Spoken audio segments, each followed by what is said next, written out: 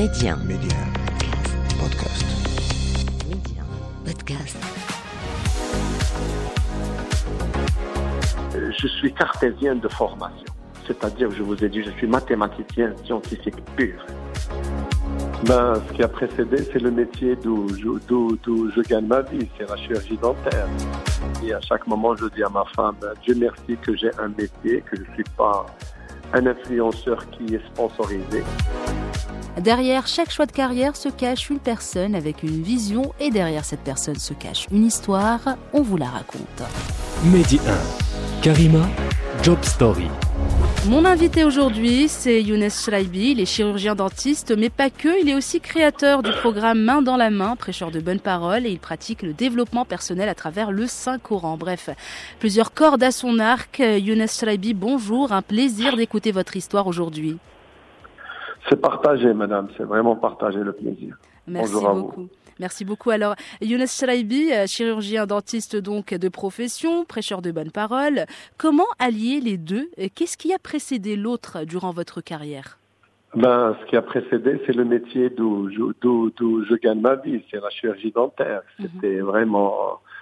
C'était mon métier et ça reste toujours mon métier. Et j'en suis très ravi. À chaque moment, je dis à ma femme, Dieu merci que j'ai un métier, que je ne suis pas un influenceur qui est sponsorisé, que je m'auto-sponsorise et c'est vraiment très très important parce que ça n'influe en aucun moment ma philosophie, ma vision des choses. Personne n'intervient dans ma vision des choses. Donc après, c'est le prêche de la bonne parole, c'était une passion de très jeune âge. Mm-hmm. Mais je me rappelle d'un sage qui à l'âge de 8 ans ou 10 ans m'a dit, écoute Younes, la bonne parole ne fait pas gagner la vie malheureusement.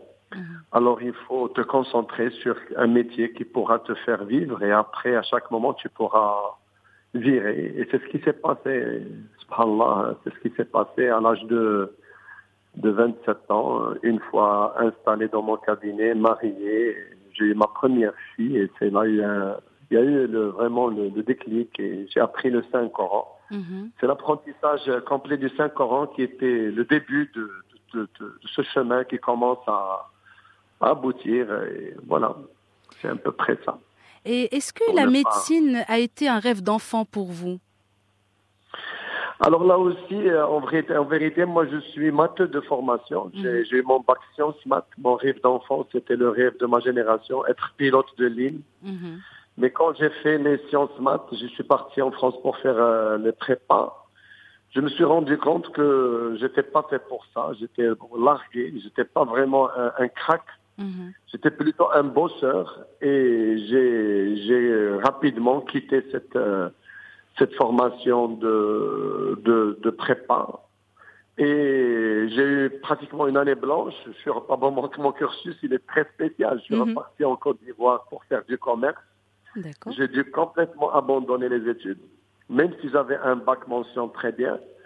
Et là, les parents, la maman, toujours la maman, elle a tout fait pour envoyer des inscriptions. Et j'ai eu une inscription à la faculté de médecine dentaire de Rabat. Mm-hmm. Et j'ai débarqué en chirurgie dentaire par pur accident, par nécessité d'avoir un diplôme. Mais quand j'ai entamé ces études, je me suis rendu compte que j'étais fait pour ça. J'adore tout ce qui est manuel, tout ce qui est scientifique, tout ce qui est pratique. Et j'ai fait la chirurgie dentaire que j'ai beaucoup aimé. Et après, je me suis installé à Fès pour des raisons purement familiales, pour retrouver mes parents, pour être là pour mes parents, pour mes petits frères et sœurs. Et ma mère n'arrêtait pas de me dire il faut faire des spécialités. Vous savez, maintenant, on peut travailler en faisant des spécialités. En m'installant au cabinet, j'ai fait ma première spécialité qui est l'orthodontie. Après, j'ai fait l'implantologie, j'ai fait la parodontologie. Donc, toute ma vie, c'est des études pour que vous... Donc, formation continue, apprentissage continu. Voilà. Ah oui, l'apprentissage continue tout le temps. Maintenant, j'ai 50 ans et je suis toujours dans la même perspective. Je n'arrête pas. D'ailleurs, bientôt, dans le mois de janvier, je vais commencer une formation en technique de communication qui est diplômante. Et voilà, tout le temps, je suis dans cette perspective. Et c'est tout à votre honneur, Younes Chraibi. Vous venez de mentionner donc le rôle important qu'a joué votre mère dans votre apprentissage et durant votre parcours. Est-ce que vous pensez justement que l'entourage, être bien entouré, c'est important quand on a une carrière ou quand on débute une carrière? C'est plus qu'important parce que là, ma mère, elle a fait son rôle. Elle m'a pris la main et m'a vraiment poussé pour tout le temps faire des études. Ce que je vous ai pas dit, c'est que pendant le mon cursus universitaire, j'avais pas les moyens financiers et je devais travailler en parallèle. Je devais faire du commerce, je devais faire du porte-à-porte pour gagner ma vie. Et vraiment, en faisant du porte-à-porte, j'ai vraiment réussi. Ça marchait très, très bien. Mais en aucun moment, le gain financier n'était ma priorité. À un certain moment, j'ai tout arrêté pour avoir mon diplôme. Et ça aussi, je voulais le mentionner. Hier, j'étais en train d'entendre l'interview de l'entraîneur de l'équipe nationale, M. Younes Chraibi. Et je me suis dit que vraiment, c'est le langage qu'il faut qu'on prêche, que les jeunes d'aujourd'hui écoutent. Comme Younes Chraibi, je ne suis pas né d'une famille de riches. Mais j'ai dû lutter, j'ai dû travailler, j'ai dû faire beaucoup de choses en parallèle de mes études. Et Dieu merci, aujourd'hui, j'ai tout ce qu'il faut. Alors là, l'entourage, bien sûr qu'il est très important pour revenir à votre question. L'entourage, comme j'ai dit, ma mère m'a pris la main jusqu'à avoir mon diplôme universitaire. Et là aussi, après, j'ai eu la chance de me marier avec une femme qui m'aide, qui m'a énormément aidé jusqu'à aujourd'hui pour ce que je fais. C'est vraiment, c'est mon assistante, c'est ma conseillère, c'est vraiment, c'est incroyable. C'est celle qui m'a aidé. Vous savez, avoir une famille, travailler, apprendre le Saint-Coran avec 4-5 heures d'apprentissage par jour, c'est énorme pendant 5 ou 6 ans de sa vie. Donc, vraiment, l'entourage, il est fondamental. Et là aussi, je suis entouré de gens qui croient beaucoup en main dans la main à la vie de Fès. Mes amis, c'est mon entourage le plus près, qui me pousse, qui m'encourage. Parce que vous savez, le grand problème dans ce qu'on fait, c'est la motivation. C'est vrai. Qu'est-ce qui te motive de prendre de ton temps et d'aller parler aux gens? Vous savez aussi que avec la façon avec laquelle je suis venu prêcher la bonne parole, ou bien faire le développement personnel à travers le Saint-Coran, c'est pas facile parce que dans la mentalité des Marocains et des Arabo-musulmans, il y a des timbres, il y a des étiquettes. C'est-à-dire, pour prêcher la bonne parole, il faut avoir un certain profil, une certaine façon de s'habiller, une certaine façon de... et moi, je suis vraiment hors de ce prototype. Parce que je me suis dit qu'en faisant ça, on va éloigner, et c'est ce qui s'est passé, beaucoup de nos jeunes, de gens croyants amoureux du Saint-Coran de Dieu, sont loin parce qu'on leur a donné vraiment une image qui n'a rien à voir avec la réalité quand on parcourt le Saint-Coran, quand on parcourt la vie du prophète qui est notre guide spirituel. Et donc tout ça, c'est un combat qui est très très lourd. Bien et moi, sûr. j'ai fait ma page, j'ai laissé les commentaires ouverts. C'est-à-dire, j'ai toujours refusé de fermer les commentaires. Et croyez-moi, de temps en temps, on reçoit des commentaires qui vraiment, si j'avais pas, Dieu merci, comme j'ai dit à ma femme, je suis rentré dans ça avec une intelligence émotionnelle très poussée, avec beaucoup de caractère, beaucoup de bon sens quand même. Dieu merci. Donc, rapidement, je me ressaisis. C'est important. Vous reprenez le contrôle des choses finalement. Vous ne laissez pas impacter par tout ce qui est négatif. Et justement, Younes Chraibi, comment vous avez commencé cette démarche en quelque sorte de prêcheur de bonne parole? Parlez-nous un peu plus, peut-être aussi du programme Main dans la main. Alors vous êtes très présent sur les réseaux sociaux également. C'est là d'ailleurs où je suis tombée sur votre profil et j'ai vraiment fortement apprécié votre contenu. D'ailleurs, j'invite nos auditeurs et auditrices et ceux qui écoutent également Job Story en format podcast à aller checker la page Main dans la main, ça en vaut vraiment le détour. Alors écoutez, vraiment le challenge il est venu parce que déjà à la ville de Fès c'est une petite ville. Donc on vit en communauté. Et comme je dis, moi je suis à peu près un fédérateur. On a notre groupe d'amis, et je leur ai dit à un certain moment que on se réunit pour jouer aux cartes, pour faire les fêtes, pour manger ensemble. Je leur ai dit pourquoi pas ne pas instaurer une réunion familiale une fois par mois et où on va faire des prêches, mais pas des prêches classiques qui s'intéressent au permis et à l'interdit, c'est-à-dire le halal ou le haram. On aura dit on va faire des prêches qui s'intéressent au grand objectif avec lequel est venu le prophète Mohammed, c'est-à-dire redresser les valeurs de la société Et ils étaient consentants. On a commencé avec une trentaine de personnes. Après, le confinement est venu. Et lors du confinement, moi, j'envoyais des audios de 30 minutes comme ça parce que, comme je vous ai dit, je suis un grand bosseur. Je m'ennuyais à la maison. Je me suis dit, non, je ne vais pas rester les bras croisés. Mhm. Donc, j'ai commencé à envoyer des audios. Et à un certain moment, les gens m'appellent de partout. Il y avait des groupes. Le premier groupe d'amis intime de 30 personnes. On se retrouve à 256, qui était le groupe limite du réseau social qu'on utilisait à l'époque. Mhm. Et ça s'est élargi. On s'est arrivé à 7 groupes de 200 ou 300 personnes. Les gens n'arrêtent pas de m'appeler de partout, me dire on aime beaucoup ce que vous faites. Et ça s'agrandit. Une fois le confinement fini, lors du confinement, d'ailleurs, tout le temps, ma femme me parlait d'Instagram. Mm-hmm. Et moi, je n'ai pas réseaux sociaux. Vous savez, j'ai 50 ans. Je reste quelqu'un qui appartient à l'ancienne génération, pour vous dire la vérité.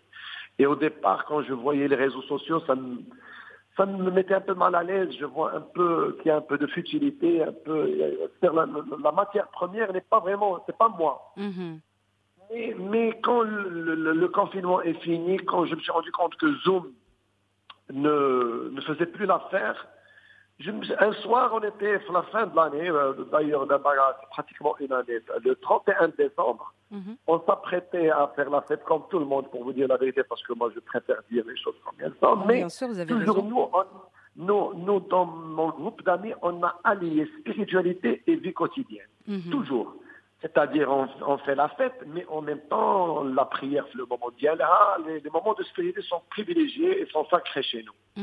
Donc, le jour de l'an, j'ai fait ma conférence chez une amie que je tiens à citer le nom, c'est Hind Laraqi. Les Raqi, qui sont de grands amis à moi, et sa sœur qui est Mimo, Mrim, Laraqi, qui est très active dans le réseau social. Elle partage ma première conférence. J'étais à 116 ou 120 abonnés.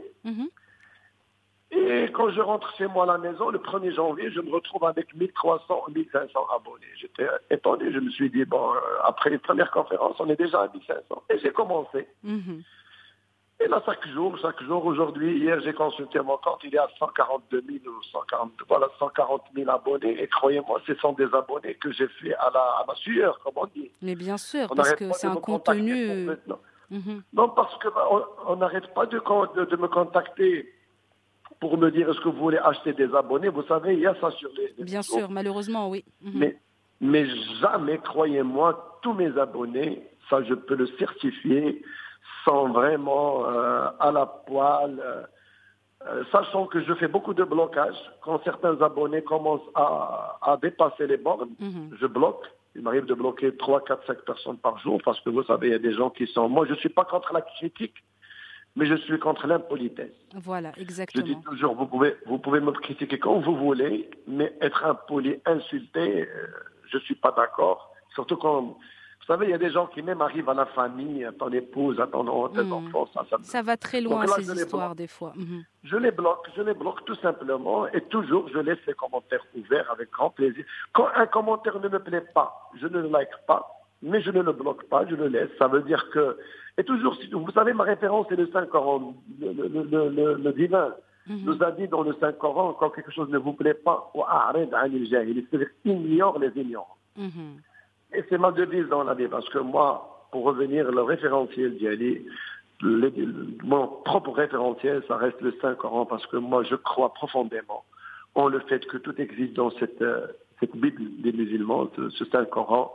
Tout existe, Dieu nous a donné la solution, et c'est ça vraiment ma grande philosophie.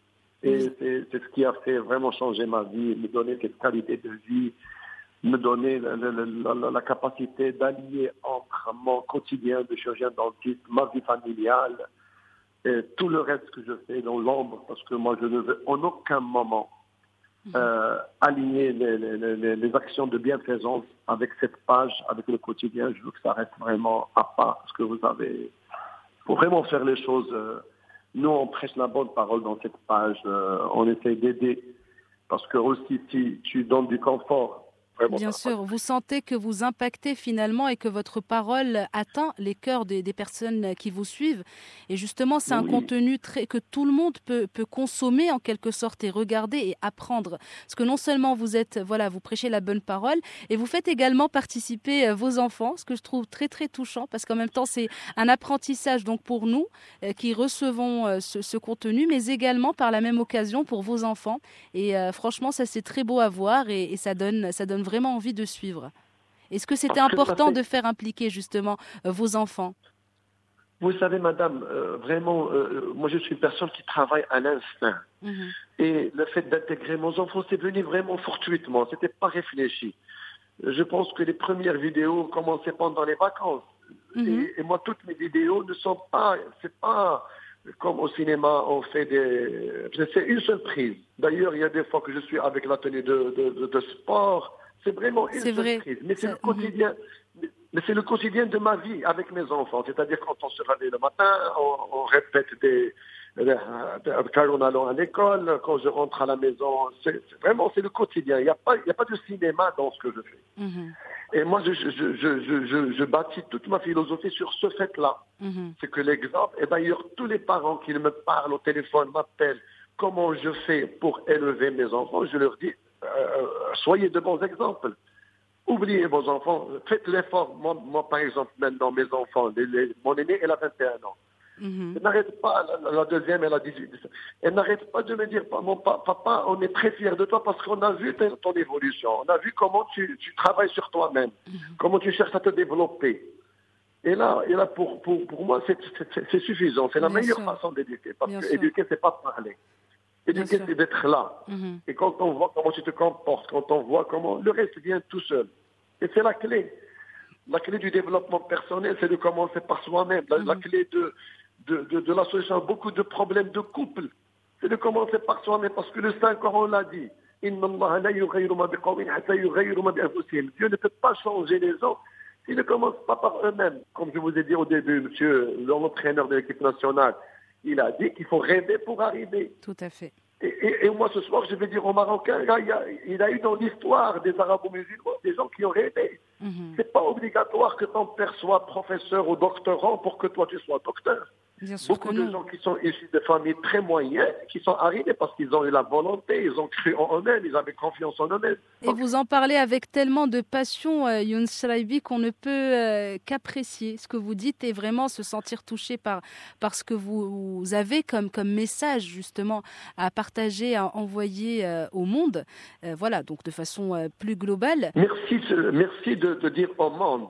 Parce que c'est fondamental de le rappeler. Vous voyez un peu de quoi moi je vais parler, qu'est-ce qui me tient à cœur. Bien sûr, ça se ressent et le message est vraiment percutant. C'est le moins que l'on puisse dire. Donc, on sent vraiment la passion et la niaque. Younes Chraibi, un petit conseil peut-être pour les personnes qui nous écoutent actuellement et qui ont du mal à trouver donc soit leur vocation ou se sentent un petit peu coincés dans ce qu'ils font donc sur le plan professionnel. Quel conseil vous pouvez leur donner? Écoutez, moi je suis cartésien de formation. C'est-à-dire, je vous ai dit, je suis mathématicien scientifique pur. Alors je dis à toutes ces personnes-là, la logique ne peut pas suffire pour la réussite d'une personne. Et d'ailleurs, le premier verset de Sourate Al-Baqarah dit Alif Lam Mim Dhalika al-Kitab wa la hudan lil-muttaqin alladhina yu'minuna bil-ghayb. Il faut que m'intègre dans le quotidien, notre quotidien, l'invisible. Et c'est une éducation, c'est une croyance. L'invisible, c'est quand tu te dis je suis désespéré, je n'arrive pas à trouver de travail, je n'arrive pas à avoir d'enfants, je n'arrive pas à me marier, je n'arrive pas à toutes les impossibilités qui peuvent exister. Là, tu te dis, attends, moi, j'ai fait ce que je peux. J'ai bossé, j'ai donné les CV, j'ai cherché à travailler, mais ça ne marche pas. Alors là, il faut avoir le réflexe et le développer, de se tourner vers Dieu et dire, mon Dieu, je suis même devant toi. Je n'arrive pas à avoir de solution. Aide-moi à trouver une solution. Et là, à partir de ce moment, quand on apprend à demander au divin qui nous a dit, demandez-moi, je suis là pour répondre.